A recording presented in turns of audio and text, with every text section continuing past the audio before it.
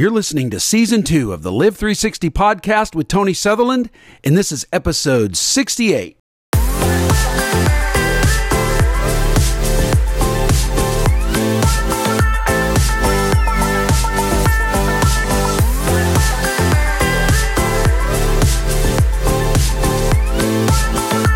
All right, guys, let's just jump right on in. Today I want to talk about the conspiracy of discouragement. The conspiracy of discouragement. A lot of people are discouraged. I don't know about you, but I haven't talked to one person who hasn't told me that they aren't discouraged.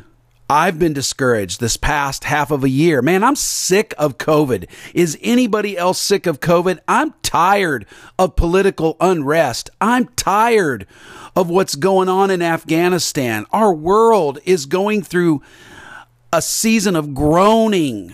The earth is groaning, waiting for the revealing of the sons of God, the Bible says. And I believe that the enemy is behind this discouragement. It's not coming from nowhere. There's a source. It's the enemy. And I want to talk about this today. You know, a lot of times we just accept discouragement as a part of life, but many times the enemy is behind it. And we need to see and know his schemes. We don't need to study the devil, okay? But we need to understand that there is a dark force behind the spirit of discouragement. There's a conspiracy going on. And I want to share with you 5 stages or phases, if you will, today of how the enemy discourages us. There is hope for us, guys. There is hope. Jesus is our hope. We are not without hope. And I just had to jump on here today and share with you some ways in which the enemy conspires to discourage us. Ephesians chapter 6 says that the devil has schemes and plans to discourage you, but praise God. Jeremiah 29:11 says God has plans. And God's plans always override the enemy's schemes. Come on, everybody. God has a plan, and his plan always overrides the enemy's schemes. And I'm thankful that God doesn't just do random things. He's meticulously designed this plan for you. And along the way, there's going to be some discouragement, but don't let it distract you. So let's jump in today to talk about this conspiracy of discouragement. All right, so let's start with our key passage right out of 2 Chronicles chapter 32, 9 through 17. So let's start right in verse 9. It says, "After this, Sennacherib, king of Assyria, who was besieging Lachish with all his forces, sent his servants to Jerusalem to Hezekiah, king of Judah, and to all the people of Judah who were in Jerusalem, saying," verse 10, "Thus says Sennacherib, king of Assyria, on what are you trusting that you endure the siege in Jerusalem? Is not Hezekiah misleading you that he may give you over to die by famine and by thirst, when he tells you, the Lord our God will deliver us from the hand of the king of Assyria? Has not this same Hezekiah taken away his high places and his altars and commanded Judah and Jerusalem? Before one altar you shall worship, and on it you shall burn your sacrifices." Verse 13, "Do you not know what I and my fathers have done to all the peoples of other lands? Were the God of those nations, of those lands, at all able to deliver their lands out of my hand? Who among all the gods of those nations that my fathers devoted to destruction was able to deliver this people from my hand, that your God should be able to deliver you from my hand?" Verse 15, "Now therefore do not let Hezekiah deceive you or mislead you in this fashion, and do not believe him. For no God of any nation or kingdom has been able to deliver his people from my hand or from the hand of my fathers. How much less will your God deliver you out of my hand?" Verse 16, "And his servant said still more against the Lord God and against his servant Hezekiah." Verse 17, "And he wrote letters to cast contempt on the Lord, the God of Israel, and to speak against him, saying, like the gods of the nations of the lands who have not delivered their people from my hands, so the God of Hezekiah will not deliver his people from my hand. Now, I read that with a little bit of dramatic fashion to kind of help you stay focused and feel the attitude and sense what is happening here. Sennacherib, who is the king of Assyria, the enemies of Judah and Jerusalem, sends his servant out to Hezekiah and kind of threatens them and harasses them and says, how are you believing in your king, saying he will deliver you from my hand? That's not going to happen. What about all the other nations that I attacked? Did you see success out of that? And their gods, did they not protect them? No, and neither will your God protect you. I'm going to destroy you. Don't believe Hezekiah. Don't believe God. It's going down.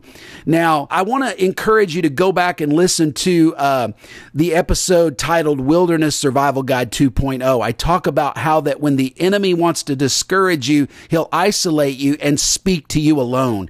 You know, when you're in a wilderness or a dry place in your life, that's when the enemy's voice is most amplified. And he causes us to question who and where God is, who God is, and where are you, God? And so the enemy's tactic here in these verses 9 through 17 are classic on how the enemy conspires to discourage us. It's typical. It's the same way every time. When you read through the Bible, how the enemy discourages God's people is the same way over and over, all the way back from Adam, all the way to the end of the New Testament. Anytime the enemy came, he did it with Jesus. He conspired to discourage, and discourage means to discourage, to weaken your courage and your faith. And when you feel your faith getting weak, that is a sign that you are walking through a season of discouragement. So now I want to break these verses down and share with you 5 ways that the enemy conspires to discourage us. All right, the first way that the enemy will conspire to discourage us is he will attempt to question God's divine nature. He will cause us to question God's divine. I want to focus on that word, divine nature. In other words, Satan will attempt to diminish or reduce God down to the natural. Notice in verse 10, he says, on what are you trusting? He doesn't say on who are you trusting? He'll say on what. Okay? So what the enemy does is he causes us to quit looking to God as the Almighty, supernatural, above our time and space, not limited to our circumstances. Let me tell you something, guys. Whatever you're going through right now, God is not limited to your natural circumstances. You are, but not God. But what Satan will try to do is to reduce God in your eyes, to make him look like he's not who he says he is. Notice that he's attacking God, not you. He's attacking God. We're going to talk more about that in a minute. So when you begin to not see God as able to do exceedingly, abundantly, above all that we can ask or think. I slowed down on purpose.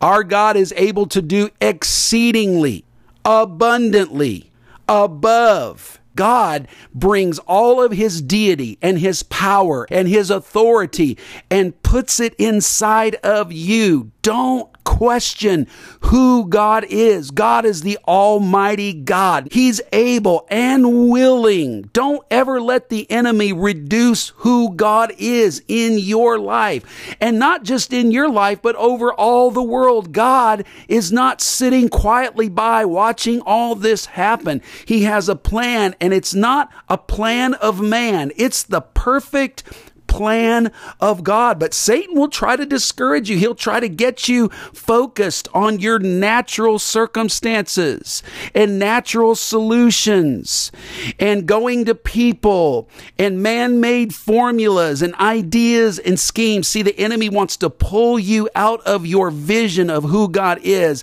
and get you down low where you're fighting on his turf. You know what I tell people all the time? We need to come above sea level. Come on, guys. It's not what you see. It's what God says. Come on, let me say that again. It's not what you see. It's what God says. Don't let the enemy make you question God's divine nature. On what are you trusting? You need to turn that around with your own words. I'm trusting in God. It's not what I'm trusting in. It's who I'm trusting in. And I am persuaded that he is able to keep that which I've committed unto him. I've committed my family. I've committed my career. I've committed my business. I've committed my kids, my ministry, my possessions, my home, everything about me God cares about. And I've committed it to him. It's under his divine watch. And he neither sleeps. Come on, somebody. He neither sleeps or slumbers. Satan, get behind me. I will not let you question who God is in my life. That's the first way the enemy will come and try to conspire to discourage you, but don't let him do it. Keep your eyes on Jesus, looking unto Jesus, the author and the finisher. What God initiated, he will orchestrate it. What God started, he will finish it. All right, the second way that Satan conspires to discourage us is he will accuse God of misleading you. Satan will accuse God of misleading you. Verse 11, Sennacherib says to Hezekiah, is God not misleading you? Remember when Satan said that to Adam and Eve in Genesis chapter 3, verse 1? It says the serpent was more crafty than any of the wild animals the Lord God had made. Satan is crafty. He's cunning. And he says to Eve, did God really say? Did God really say? See, Satan does that. He accuses God of misleading you. Hey, man, you're going the wrong way. Think about Moses as he followed the pillar and it led him right to a dead end. I'm pretty sure Moses was going, God, why did you lead me here? I know the desert better than any of these people. I probably know the desert better than you right now. I'm sure Moses was like, I would never have gone this way. I wanted to turn way back there. But you know, sometimes God will lead you right into a dead end because that's when miracles begin. When you reach a dead end, that's when miracles begin. Impossible starts at the end of your natural ability to do something. God wants to get the glory. It's not that he's egocentric. He just wants to take care of it.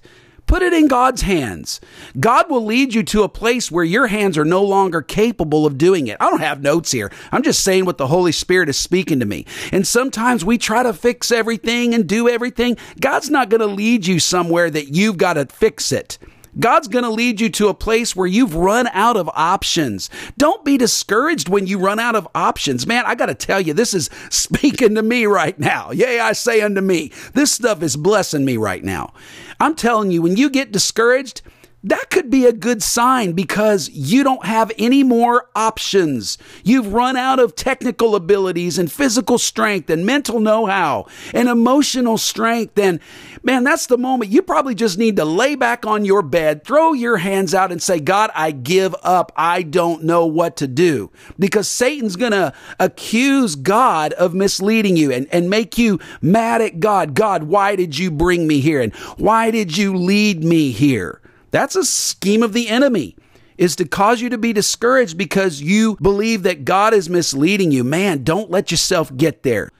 Honestly, when you look back at the victories of your life, can you really give yourself credit? No, you can't. I can't. All my victories are of God. This is the victory that overcomes the world, even our faith. It's not my abilities. It's not my know-how. It's not my experience or my age or my talent or my gift. It's the breakthrough power of God. He gets the credit, and God just wants to take care of it. I want to encourage you right now, right where you are, throw up your hands, say, God, this dead end is a place where my miracle can begin. God is not misleading you. He's led you right where you need to be. Don't let Satan make you feel that God is misleading you, because he never leads you to the wrong spot. All right, the third way that Satan conspires to discourage us is he will attribute our failures to God's providence. Satan will attribute our failures to God's providence. Verses 13 through 14, basically what Sennacherib is telling Hezekiah, he says, look what happens to those who trust God. In other words, if we fail, or if we're in a rough spot, or if we see others in difficult circumstances, we'll attribute that to God. Like, God, look where you put me. You're really a God I can trust. If you were a God I can trust, then why am I here right now? Satan attributes our failures, or the negative circumstances, or the rough spots that we see in our own lives and other people's lives, to God's providence. In other words, God, if you're really God, then why did you bring me here? Why am I here? Hey guys, I want to take just a moment right here in the middle to remind you to subscribe to this podcast, leave us a generous review, actually write out a review. Don't just give us stars, but write your review, then give us 5 stars and tell us what you think, and then share this podcast with 1 or 2 other people in your circle of relationships who need to hear what you're hearing today. Listen, guys, you're subscribing to this podcast and leaving us reviews, writing them out, actually increases the potential for people to hear our podcast. It kind of breaks through that algorithm demon out there that prevents Christian material from being heard and consumed by the public. And man, we're talking about overcoming discouragement today. Who doesn't need to hear about that? We all know that Satan conspires to discourage us, but let's find out how he does it. And I hope this is helping you today. So let's jump back into the conspiracy of discouragement. And I want to encourage you right now. You know, sometimes when we look at people and we see where they are, we can say, why would God do that to them? Why would God allow that to happen? Why would God allow people to get COVID? Why would God allow people to lose their jobs? Why would God allow worldwide calamity right now? Why would God do all of this? And I've got some thoughts to that, but for sake of time, I just want to say it's easy for us to look at where people are in their journey and assume God hasn't moved on their behalf. I mean, God has probably held more back than we can see, even in our own life. You know, there's things that have not happened to us that we will never know about. Because yea, though I walk through the valley of the shadow of death, I will fear no evil, for you are with me. You prepare a table before me in the presence of my enemies. What that means is the shepherd has actually gone ahead of us and removed the snares and traps, so that when we come into the next season of our life, there's things that aren't happening because God himself has removed them before we even saw them. We're not going to have a sorrow-free, pain-free, tragedy-free life. There's going to be some bad things that happen to us in life. That's just life. It's not God and it's not the devil. It's just life. And it's easy for us to judge things based on our limited perspective. Guys, we are not the center of the picture. God is the center of the picture, and he sees things from a totally different view. All things work together for the good, work together for our good. And we can't just assume that God hasn't moved on our behalf. My friends, you need to go back and you need to make a list of some things that God did in your life because you've forgotten. We're just not remembering what God has done. And a lot of times we are on the ground seeing a very limited picture. We don't get to see the end of people's story sometimes. We're not even aware of what the end of our own story is. We're just in the middle of the process and we're judging everything by what we see. Folks, we walk by faith and not by sight. Let me say that again, guys. We're walking by faith and not by sight. It's a matter of trust. God, I'm trusting you. It doesn't look good, but I'm not losing my faith in you. Don't judge your circumstances by the process you're in right now. We see people in the middle of their journey. We're standing in the middle of our own journey, and we just assume that God has not come through or he isn't going to come through. So we just automatically, assume that those who trust in God are just wasting their time. Satan will say things like, look at them. God didn't come through for them, and he's probably not going to come through for you either. That's a scheme of the enemy. That's how he conspires to discourage us. If you look back through verses 13 and 14 of 2 Chronicles chapter 32, the king of Assyria says, do you not know what I and my fathers have done to all the peoples of other lands? Were the gods of those nations, of those lands, able to deliver them out of my hand? Who among all the gods of those nations that my fathers devoted to destruction was able to deliver his people from my hand, that your God should be able to deliver you from my hand? Satan attributes our failures or our negative circumstances or our tough times to God's providence. But God led you right where you're supposed to be. God's going to come through for you. Don't let Satan attribute bad times to God's providence, because that is a major way that he conspires to discourage us. All right, the fourth way that Satan conspires to discourage us is that he adamantly suggests that you shouldn't believe God. Satan adamantly suggests that you shouldn't believe God. Verse 15, Sennacherib says to Hezekiah and the servants, do not believe him. Right in Hezekiah's face, do not believe him. Don't be surprised right now if you're wrestling with unbelief. We all go through it. You know, the enemy isn't hesitant at all. Man, he's bold. Satan is audacious and adamant. Audacious and adamant. What Satan's doing is he's adamantly standing to make you believe that God is a liar. Satan is bold. He's audacious. I looked up some synonyms for audacious: bold, daring, intrepid. He's a daredevil. That word is actually a synonym of audacious, a daredevil. Reckless, madcap, meddlesome. He's temerarious. What these words mean, what this word means is Satan is audacious enough. He has the audacity to stand in front of you and God and point at God and say, do not believe him.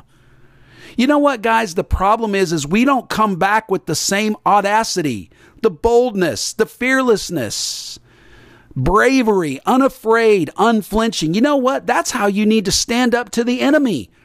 God has given you a measure of faith. It's not natural. It's supernatural faith. Don't let him try to weaken your faith. Again, that's what Satan's trying to do here to you and to me, is to weaken our faith and our confidence in God. The Bible says, cast not away your confidence, for it has great reward. You know what I've noticed, though, over the years? That somehow it's amazing to me when I look back, and probably when you look back too. Have you noticed that you still believe in God? That your faith really hasn't been shaken? Because it's an unflinching, undying faith. And so when we realize that the faith we have isn't even from ourselves, it's not our natural faith. It's the faith of the Son of God. The Bible calls it the faith of the Son of God that is in you. It's an incorruptible faith. You need to lean on that incorruptible faith that God has given you. I need to lean on it because it's a faith that's not going anywhere. Use it to your advantage. When the old slewfoot, the devil, that's what my grandma used to call him, slewfoot, stands between you and God and says, don't believe in him, you need to come back in praise and worship and say, I don't know what you're saying, but I've got a God who is more than able. Get out of my face. Be bold. Be fearless. Have some spirited faith that stands up fearless in the face of the enemy. Don't let your faith be unused. Take it up.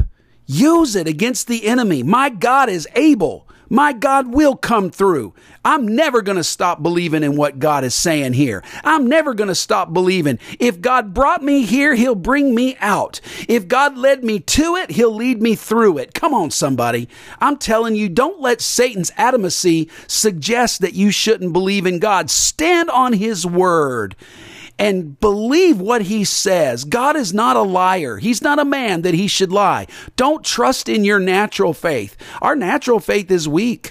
Dig deep. Man, you're standing on the rock, people. You're not standing on shifting sands. You're standing on victorious grounds. You're not a victim. You're a victor. Stand up and use that supernatural faith, and don't let the enemy suggest that you shouldn't believe God. All right, the fifth way that Satan conspires to discourage us is that he will assert that God will not deliver you. Satan is assertive. Satan asserts that God will not deliver you. Man, he puts himself out there. Isn't it funny that we see ourselves kind of backing up sometimes when the enemy asserts himself on us? He's aggressive, guys. Verse 17, Sennacherib says to Hezekiah, he will not deliver you. He tells the people, God's not going to deliver you. You know, Satan's scheme is to make us doubt God's abiding presence, plan, and purpose in our lives. Man, he's trying to winnow that down. But verses 16 through 17 say that the evil king, Sennacherib, he's trying to cast contempt on the Lord. The enemy's job is to discredit God, not you. You know you're weak. You know you can't do it. Satan will tell you that, but what he's really trying to do is take credit away from God to discredit him. Satan's primary attack isn't on you. It's on God's faithfulness and goodness. Satan hates God. Satan is angry at God. And he's going to try to ruin his reputation and lie about him. Did God say? God doesn't want you to be blessed and favored. It's the same tactic over and over and over again. Satan's attack is on God's faithfulness and goodness. And when you start to believe in what Satan says about God, that's when you're headed toward discouragement. Man, if God can't do it, who can do it? If God's not for me, everyone's against me. But the scripture says, if God is for you, no one, no thing, no situation, no person, nothing can be against you if God is for you. So what Satan's job is to discredit God and get you to disbelieve God and assert that he won't deliver you. He's not going to do it. God's not coming through. It's the midnight hour, and you just know it's not going to happen. And that's when you need to hold on to the promise that God gave you and don't let Satan discredit what God has promised you. You know, God told me this last year. He said, what I have spoken to you in this silence is going to stay with you in the storm. You've got to hold on to what God told you. 1 Thessalonians 5:24 says, faithful is he who calls you, and he also will bring it to pass. God called you, and God will perform it. It's not he calls you and you do it. No, it's he calls you and he does it. Don't let Satan assert that God will not deliver you, because what he called you to, he will bring it to pass. All right, so after we've carefully examined the 5 different ways that the enemy conspires to discourage us, let's end on a positive note. Let's find out the end of the story. Let's scoot down from verse 17 where we left off and shoot right to verse 20, because this is how it turns out. Verse 20, then Hezekiah the king and Isaiah the prophet prayed because of all that was happening and cried out to heaven. Verse 21, and the Lord sent an angel who cut off all the mighty warriors and commanders and officers in the camp of the king of Assyria. Isn't that just like God? God shows up and cuts off the enemy completely. No options, no schemes, no tactics, nothing that the enemy does is even effective at all. So the king of Assyria, Sennacherib, he returned with shame of face to his own land. The Bible tells us that no weapon formed against us shall prosper. All those who rise in judgment against us, God will come against them and drive them away. And look what happens to when Sennacherib comes back into his palace. And when he came into the house of his God, some of his own sons struck him down there with the sword. Verse 22, watch this. So the Lord saved Hezekiah and the inhabitants of Jerusalem from the hand of Sennacherib, king of Assyria, and from the hand of all his enemies. And he provided for them on every side. God doesn't just cut off our enemies, but he blesses us and double blesses us on every side. Your ministry, your family, your finances, your relationships, your livelihood, your career, your business. God is going to bless everything you have set your hand to, folks. Come on. And watch this, verse 23. And many brought gifts to the Lord to Jerusalem and precious things to Hezekiah, king of Judah, so that he was exalted in the sight of all nations from that time onward. Come on, guys. You should be praising God right now. God is faithful. He'll come through. He'll cut off the enemy and come through for you. It ends on a happy note. So remember, when Satan conspires to discourage you, God is conspiring to bless you. God is up to something great. You've heard this said 1,000 times. When you're down to nothing, God is up to something. Don't disbelieve that God will deliver you. Keep your focus on God's divine nature. He's God Almighty. God is not misleading you. He's leading you right where you need to be. Your failures aren't God's fault. It's part of life. Don't attribute your failures to God's providence. Don't let Satan suggest that you shouldn't believe in God. Keep your faith high. And don't let Satan assert that God will not deliver you. Come back in his face with audacity and boldness. How dare you? Be like David. How dare you defy the armies of the living God? Don't let Satan discourage you. Come back with courage. And let God fill you with the confidence. Don't cast it off, because God's going to see you through, and he's not going to just get you through. He's going to bless you so much after it's all over, and every promise he's giving you will come to pass. Man, that is all the time we have left for today. Thanks for joining me on Live 360 with Tony Sutherland. I hope this episode has greatly encouraged you. And if it has blessed you in some way, I want to remind you to subscribe to the podcast. Write us out a review right there on Apple Podcasts and give us 5 stars.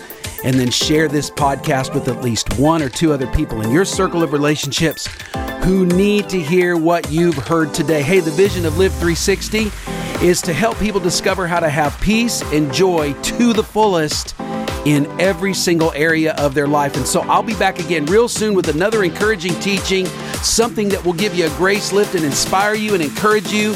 And until then, we'll see you.